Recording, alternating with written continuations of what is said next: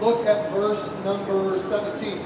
This is the end of Paul's letter to his protege, Timothy, his son in the faith. And Paul writes, he tells Timothy this: Timothy, charge them that are rich in this world, that they be not high-minded, nor trust in uncertain riches, but in the living God, who giveth us richly all things to enjoy, that they do good, that they, what are the next two words? All right, let's try that again. So charge them that they do good, and that they, what are the next two words? That was better, that they be rich in good works, ready to distribute, willing to communicate or share, laying up in store for themselves a good foundation against the time to come, that they may lay hold on eternal life. Well, this series is unashamedly a series about giving and serving. And I want to give a couple disclaimers up front on why this series is important, what this is and what this is not. So this is important for you because your Christian walk should include a number of points where you grow deeper, where you are challenged to do more or to push further. And one of those points where you should be challenged to grow is actually trusting God with your finances, even trusting God with your time, and in real, tangible, practical ways. And this series is designed to help you see what the Bible says in regards to what you should do with your money, but it's much more than that. We'll see that this morning. This is designed to help you see why you should do that, and even beyond that, what the potential pitfalls are for you if you do or don't do that. So I'm going to do my best to kind of bring this whole scope and full picture of finances and serving and what the Bible actually says to you and says to me in light of our wealthiness, in light of what we have, our time, our talent, and our treasure.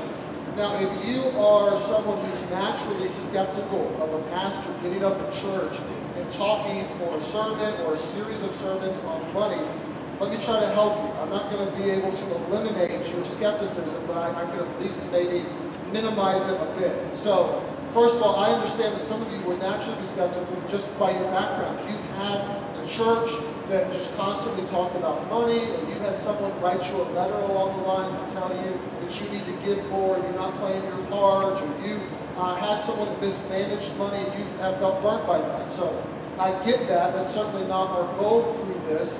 But I want you to know that this series for us is proactive rather than reactive. So what I mean by that is, this series is not birthed out of some meeting we had when we got together and said, you know what, we could use some more money.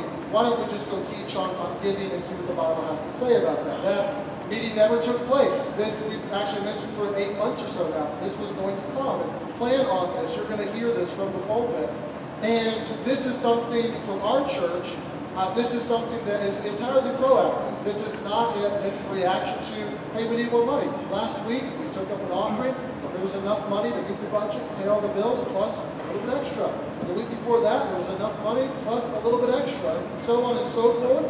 If you doubt that at all, we just 2 months ago had our State of the Church, where we took about an hour and 10 minutes, and we just dived real deep into income versus expense, and budget, and what money's coming in and what money's going out. And we talked all about that and gave brochures, and we looked at that. And the moral of the story for that meeting was, God has been good to us, and there's money in the bank, and everything's great. And if you doubt that, it's on the website. You can go listen to that. You can watch the video of that, and you can see that for yourself, the real numbers. This is designed to be really for your benefit and for your help, and more than it is for the help and the benefit of the finance office of Harvest Baptist Church. So I want to put that disclaimer out there up front. Some of you naturally are like, okay, I buy that. Some of you don't, and that's fine. We'll get there, and hopefully as we walk through this series, you'll begin to see where we're going and what this really does mean for you and how this is intended really to help you in your life. So I want us to look and reread 1 Timothy 6, 17 through 19. And today we're going to bite off verse number 17 and try to wrestle with what this is saying. So Paul tells Timothy, charge them or command them or challenge them that are rich in this world, that they be not high-minded nor trust in uncertain riches, but in the living God who giveth us richly all things to enjoy. that they do good, that they do rich in good works, ready to distribute, willing to communicate, laying up in store for themselves a good foundation against the time to come, that they may lay hold on eternal life. This morning I'm going to challenge you to do three things. Okay, here are the three things. Your challenge is to accept the label, acknowledge the side effects, and adjust the heart. So I want to start with accepting the label. Paul tells Timothy, tell those people that are rich in this world. And when he says rich, he's actually talking about money and wealth. We are rich spiritually in Christ Jesus. We know biblically that if you know the Lord Jesus Christ as your Savior, he became poor so that through his poverty we might be made rich spiritually. So we can celebrate that and love that and praise the Lord that we're rich in Christ Jesus. But this is specifically talking about actual money, dollars, wealth, tangible wealth. And he's telling Timothy, look, tell those people that are rich to do A, B, C, and D. Now, there's a problem here, because if no one ever thinks that they are actually rich, then everyone just discounts this passage and we move past it and say, well, that applies to the rich people, that doesn't apply to me, right? And my goal this morning for about 10 minutes is to try to help you accept the fact that you are, in fact, rich. Like literally, you're rich. I thought about having, like at this moment, confetti fall from the ceiling and like blaring, some air horns and just celebration is in order, people, okay? We're rich. You're rich.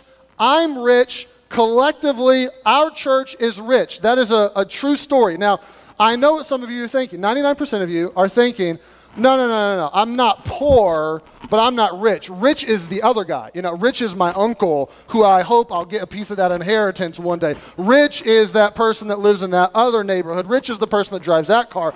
I'm not rich. So let me help you grapple with this and come to the conclusion together that we are rich.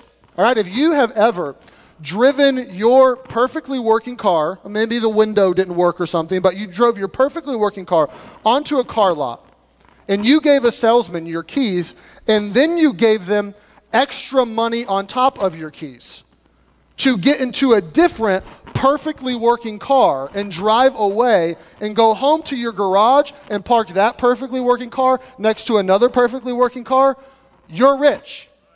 Now, if you haven't done that, try this one. If you've ever opened up your fridge and you have taken out the old food, aka food that's leftovers that I just really don't feel like eating that anymore, and you've thrown that in the trash to make space for new food from the grocery, you're rich.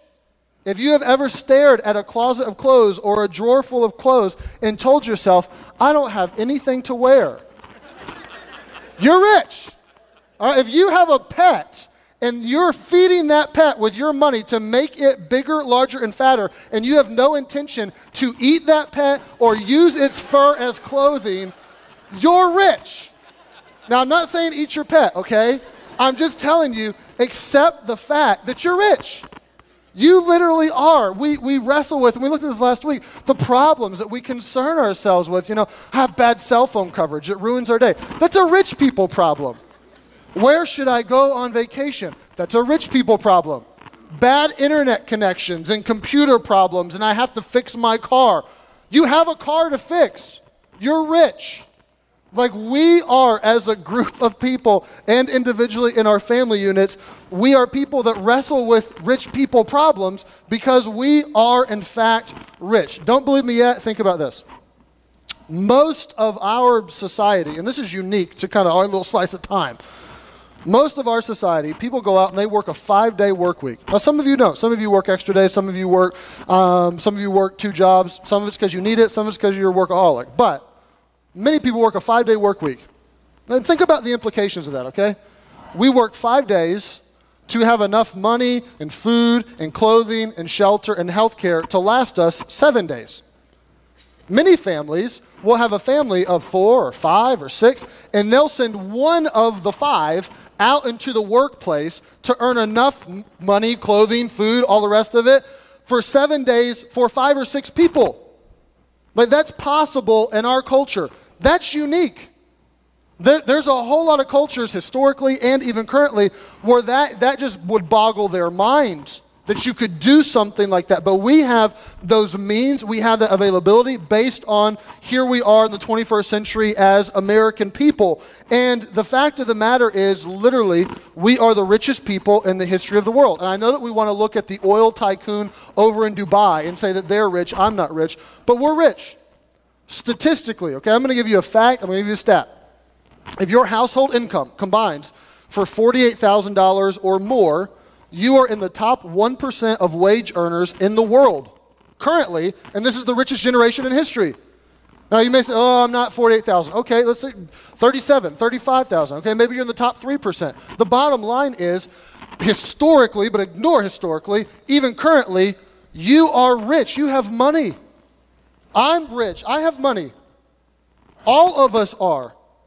Because just the nature of how God has blessed us, making us American, giving us the education we have, the job that we have, we're the one percenters, okay? We like to talk about the one percenters. What we say that, and what we typically talk about one percenters, we're talking about the 1% of the 1% of the 1%. Really, historically and currently, we are the 1% of the world. We have money, we have disposable income, we have things that we want to spend on, but somehow, some way, we really struggle with admitting that we're rich. Now, why is that? I think part of the reason why is really the same reason and the same struggle that someone who has anorexia struggles with. If you've known someone in your family, if you've ever counseled someone who has anorexia, you would know that almost all of them have something in common. They're all thin. The problem with people that are anorexic is not that they're starving themselves because they actually need to become thin. They're already thin. The problem is that when they look in the mirror, they don't see thin. They see something different. They see something that's actually detached from reality. And our problem when it comes to admitting that we're rich is that when we look in the mirror, we don't feel rich. We don't see ourselves as rich, so we tell ourselves that we're not. But in all actuality, that's detached from reality. You should be able to look in the mirror and say, I'm rich. Not in a braggadocious way, not in an arrogant way, but just God has blessed us. And what happens is if we can't admit that we actually are rich, we get so self-absorbed and consumed with becoming rich that we never stop and just say, hey, I've actually reached it. I've actually arrived. I am blessed. I'm rich. There was a study done by Gallup years ago, and they wanted to see how different socioeconomic groups actually defined rich, because it's a very subjective term. And what they found is that rich to people was roughly twice what they currently made. So if someone was making $35,000, $40,000 a year, then the person who makes $80,000 a year was rich. If the person was making 75 or 80, the person making 150 in their eyes was rich. If the person making 150, 300, so on and so forth. Money Magazine did something similarly. They polled their readership, and they know their readership, the average wealth of their readership is $2.5 million per household income. If you're reading Money Magazine, congratulations to you. But they know it's $2.5 million. And you know what Money Magazine found their readership thought rich was? $5 million.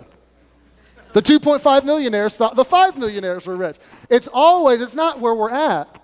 We fool ourselves. It's always what someone else has, or they have twice as much as me, so I'll define that as rich. And what's the moral of the story? The moral of the story is rich is a moving target. Rich is something that we never want to admit to ourselves. We want to think there's more to have. Eventually I'll get that, and then I'll become rich. And we know that this is foolish. We see people that get richness, and they want more. They want more. They want more. They want more. Why? Because we can't actually stop and just say, hey, I'm rich. And the sad part about it is, studies show that the richer people become, the smaller percentage of their income they actually give away. They're actually less generous in terms of percentage than if they had less money. And this is something that should concern us. We should be able to step back and just say, thank you, God, for what you've given to me, and acknowledge the fact that the vast majority of you drove here in a car today. That means that you have money. You had clothing options, multiple options that didn't have holes all in them. That means you have money. We should be able to admit to ourselves that we are rich. Now, being rich or having money doesn't make you good at being rich any more than having lots of kids makes you a good parent. So it's not just, hey, we need to get money. We actually need to begin to be good at being rich. And this is what 1 Timothy really addresses, to try to help people that are rich be good at being rich. But that process begins with us being willing to own the label and just accept the fact and admit to ourselves that, hey, I'm rich. So this morning, here's what I want you to do. I want you to look at the person closest to you and just tell them, hey, I'm rich. Go ahead, you have my permission. Didn't that feel good? That you've always wanted to say that to somebody, that you were rich, that you had money. There you go. Rich is rich. That's right. Now, you're thinking, I'm not filthy rich. I'm not like private jet rich. I know. But that doesn't change the fact that you actually are indeed testifiably rich compared to history and compared to the world currently. And there's a plethora of books out there that are telling people how to get rich. And we don't need more books on that. We need books for our society. We need books to tell people how to be rich. And this is what the Bible, in fact, does for 3 verses. It tells me how to be rich. But we have to at least admit the fact that we are first and foremost. And I'm not talking about admitting that I'm not poor. There's a difference between saying I'm not poor, most of you would say that, and saying I'm rich. Now, what you're thinking is, no, I'm not rich, I'm middle class. That's my point. Middle class America is rich. So I am, celebration is in order, hip hip hooray. Let's just accept the label. We are in fact rich. This passage of scripture applies to you and it applies to me. I know someone else has more money than you. I know that those Joneses you're trying to keep up with. I get that. But you're rich. Second, acknowledge the side effects. So it's not just, hey, you're rich, congratulations, see you later. Paul tells Timothy, look, you need to tell them, you need to warn them. There are some negative side effects here. And I want us to see what those are. Verse 17, charge them that are rich in this world. 2 things in the negative, that they be not high-minded, nor trust in uncertain riches. Arthur Schopenhauer said, wealth is like seawater. The more we drink, the thirstier we become. Isn't that a side effect of riches? The side effects, really, there are many. But Paul lists exactly 2. And he says that there are, in fact, some unique pitfalls to your and my richness. There are some things that we can get caught in and trapped in because we do, in fact, have money. And he doesn't just say, Timothy, go tell these people what to do with their money. He says, Timothy, start with warning them. Start with educating them. It's not what you do with your money. It's what your money's going to do with you. It's how it's going to affect you.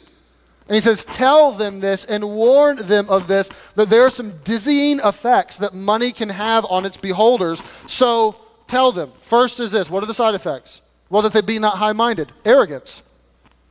A side effect of money and wealth and being first world is that you would become arrogant, that I would become arrogant. Arrogance can be defined as having an inflated sense of self-worth.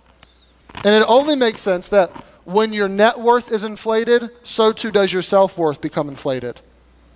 And this is a pitfall for those that have disposable income, for those that have money, that the more that you possess and the more that you accumulate and the more that you have at your disposal, the greater your potential to acquire this distorted sense of reality and for you to start to become arrogant inside of your heart. And this is bred by our culture. Our rich culture tells us to continue to try to get rich and that we're not rich enough. And this starts early on for us. This starts in elementary and in junior high and in high school, does it not? What happened to you when you were in 7th grade and I don't know if you did, I did, you got those new tennis shoes, right? There's 2 overpriced slabs of rubber with some string and some glue and a little swoosh on the side of it. But you got your new kicks on, and all of a sudden you're walking a little taller through the school hallways, aren't you? People are noticing, and you're trying to act like you don't notice that they're noticing. And here you are, all of a sudden you got a little swagger in your step. All of a sudden you feel good because I got my new shoes on, right? This is why you look at your closet and you see all those options and you don't want to wear any of that. And you tell yourself, I don't have anything to wear. Why? Because you want to put something new on and you want to start to feel a little bit better. Maybe you're the opposite. Maybe you couldn't afford the new sneakers. You were still rich. You just weren't as rich. Maybe you couldn't afford them and you were the opposite. You felt a little bit of shame that mom and dad were dropping you off in, that car. You were cool with inviting your friends over to your house till you went over to your other friend's house and you saw how big theirs was, and now I don't want to invite them over to my house anymore because I feel a little ashamed because we don't have as much. What is this? This is arrogance breeding in your heart and other people's hearts. It's you beginning to attach yourself and your pride and your identity to your riches, and there is this propensity that when you have riches that you're going to become an arrogant person. And 99% of us contribute to this problem. Whether you think of yourself rich and you become arrogant in yourself, or you assist others in their arrogance. This is why James talks about those with money and those that don't have money. He says, church, treat them the same. He says it makes no difference. Why? Because we have this natural inclination inside of ourselves that if someone has money or they made a business decision that worked out well in their favor and now they have more money than us, what do we start to do?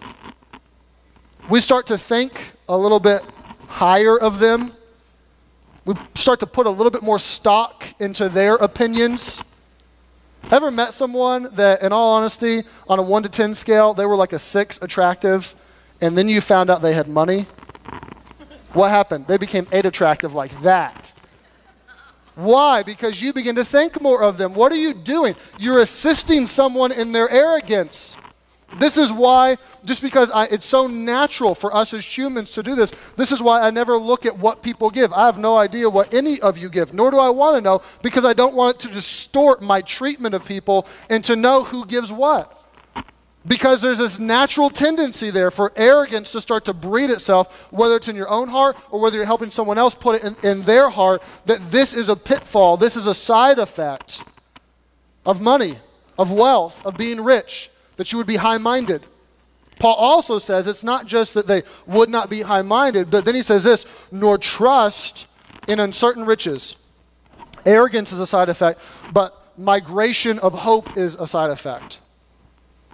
As you begin to accumulate more, and all of you can relate with this, your trust begins to migrate from Jesus Christ and his shed blood and what he did for you to your wealth, to your nest egg, to your savings account, to your 401k, to your life insurance policy.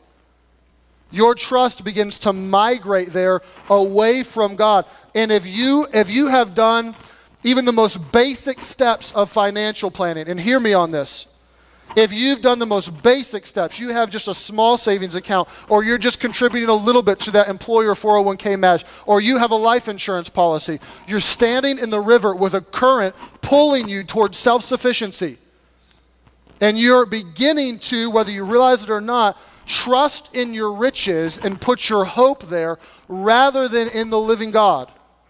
I experienced this just a couple weeks ago, maybe a month ago. My wife, who's here, and I didn't tell her I was going to tell this story, so forgive me, babe. But my wife, who's here, asked me the question, kind of out of the blue, what am I going to do if you die? I don't know what she's planning over there, but she asked it. And you know what my response was to my shame? My response wasn't, well, we're going to trust God, and he knows what he's doing, and he's sovereign, and he'll see you through, and he'll give you another husband maybe who's not as good looking as me, but maybe. That wasn't my response. My response was, well, the life insurance policy, it's enough. It's pay for the funeral. It'll pay for the house. You'll have a little bit of money in the bank. You'll be able to, that was my response. My response was, let's trust in the life insurance policy because that'll take care of you rather than trusting in God. And unwittingly, in my own heart, what's happening? My trust and my hope is migrating away from God and towards riches and towards wealth, and that's a problem. And as we are rich, as we become richer, this happens more and more and more. And the Bible talks about this often. Proverbs 18 tells us that the rich man's wealth is his strong city, as an high wall is his own conceit. What's that saying? The rich man tends to say, I'll fortify myself. My protection, my barrier is my wealth. My barrier is my riches, and I'm going to trust in that. Proverbs 30, remove far from me vanity and lies. Give me neither poverty nor riches. Feed me with food convenient for me. And on the riches and the lots of food, he says this, lest I be full and deny thee and say, who's the Lord? The Solomon understood that the more I have and the more I'm satisfied, then I'm going to have this tendency to deny God and to say, who is he? Now I can trust in something else.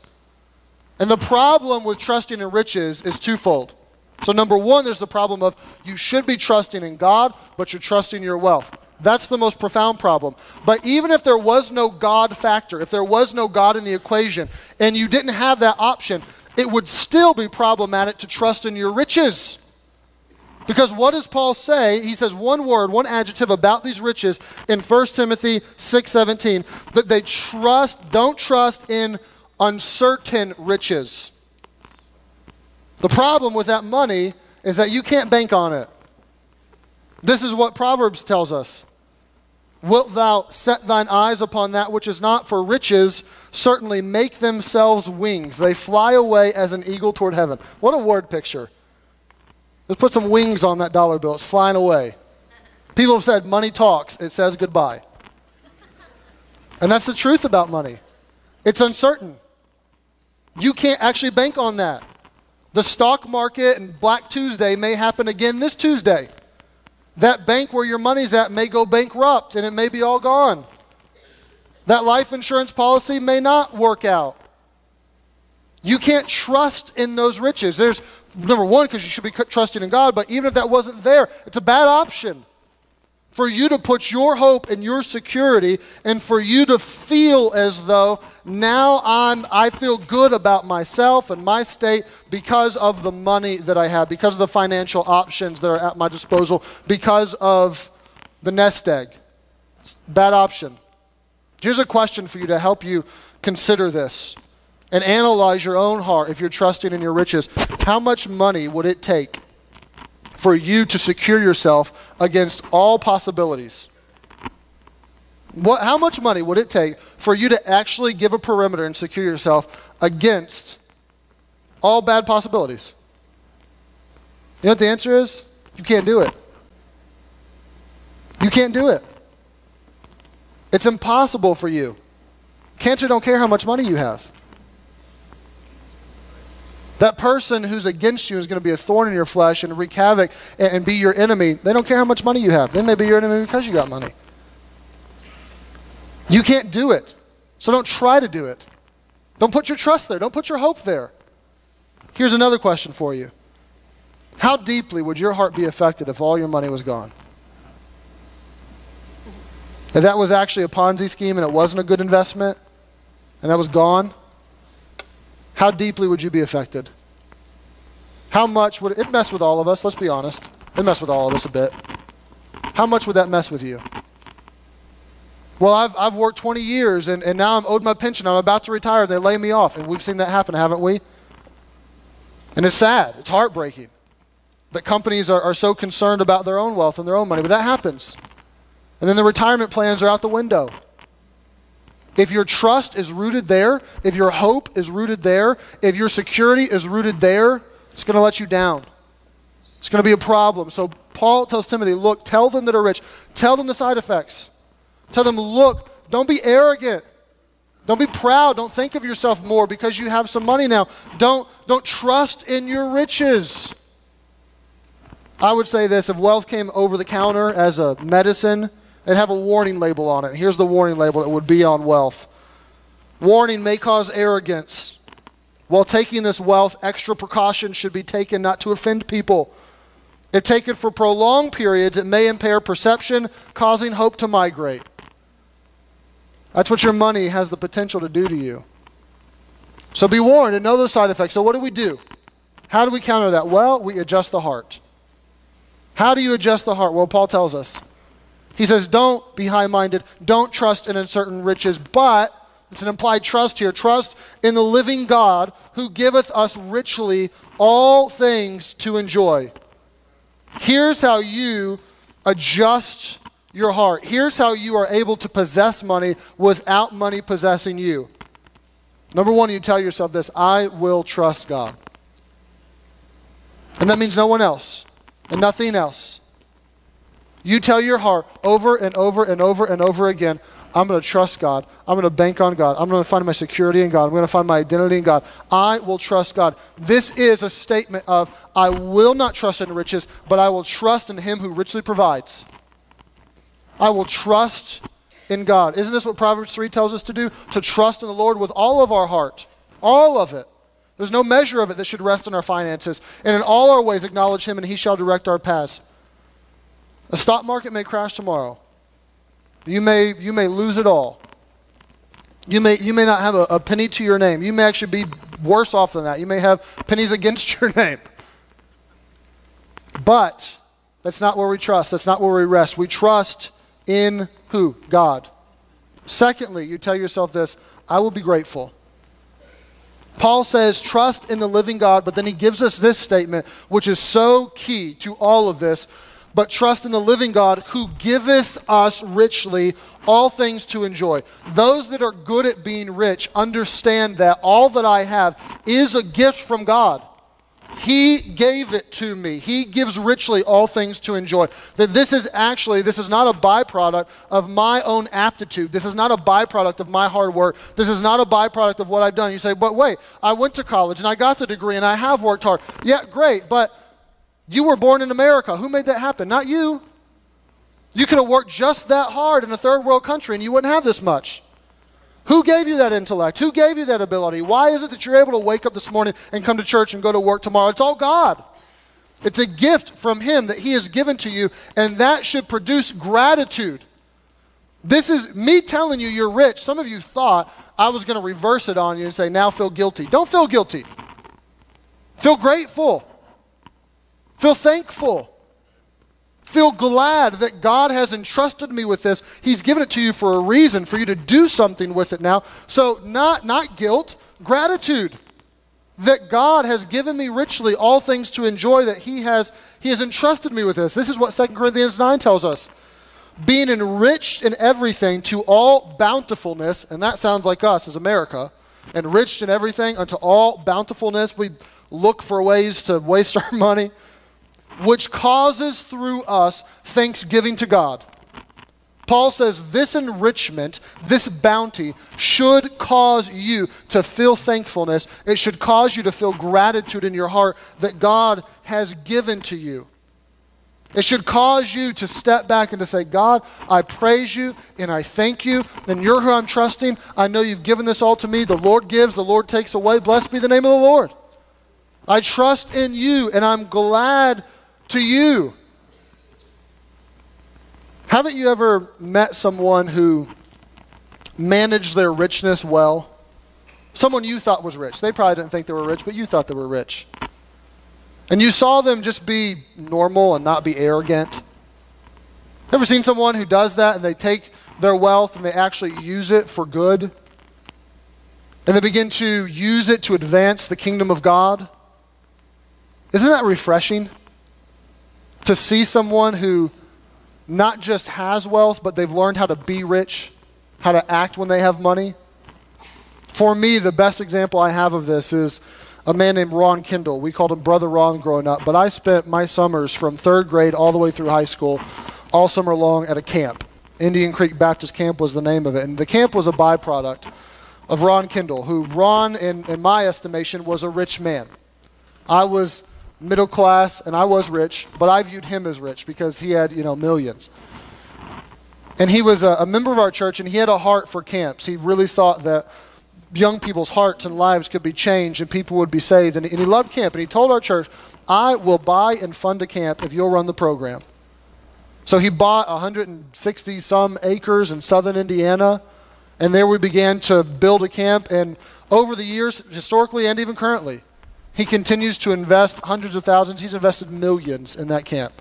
Just a raw piece of land that now has dorms and tabernacles and dining halls and miniature golf courses and swimming pools and all kinds of crazy stuff for kids to come and enjoy and learn about the Lord. But I watched Ron Kendall growing up through my adolescence not just invest his money, but I watched him be humble.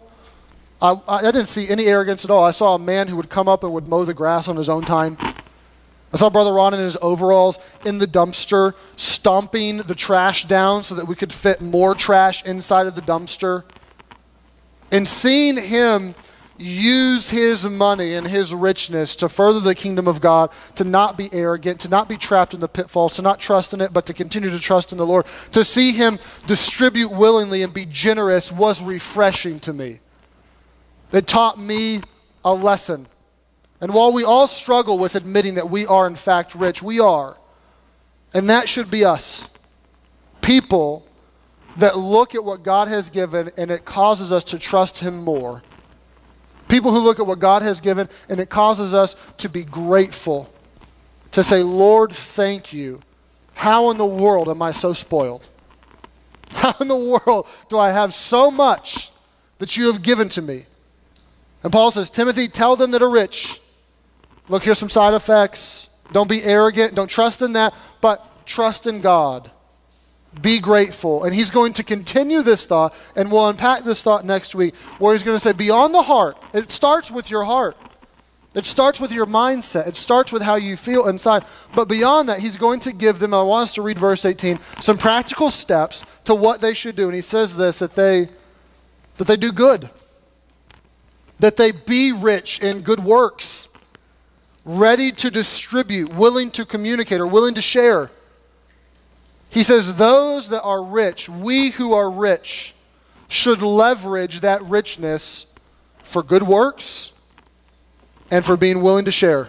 Literally, we should leverage that to do more and to give more. That God has entrusted to us much. Maybe not as much as that person, but he's given you a lot. And that should spur gratitude. That should spur trust in God. But it should propel us, what we'll see next week, to begin to do more, to begin to give more, and to begin to use that richness for the kingdom of God.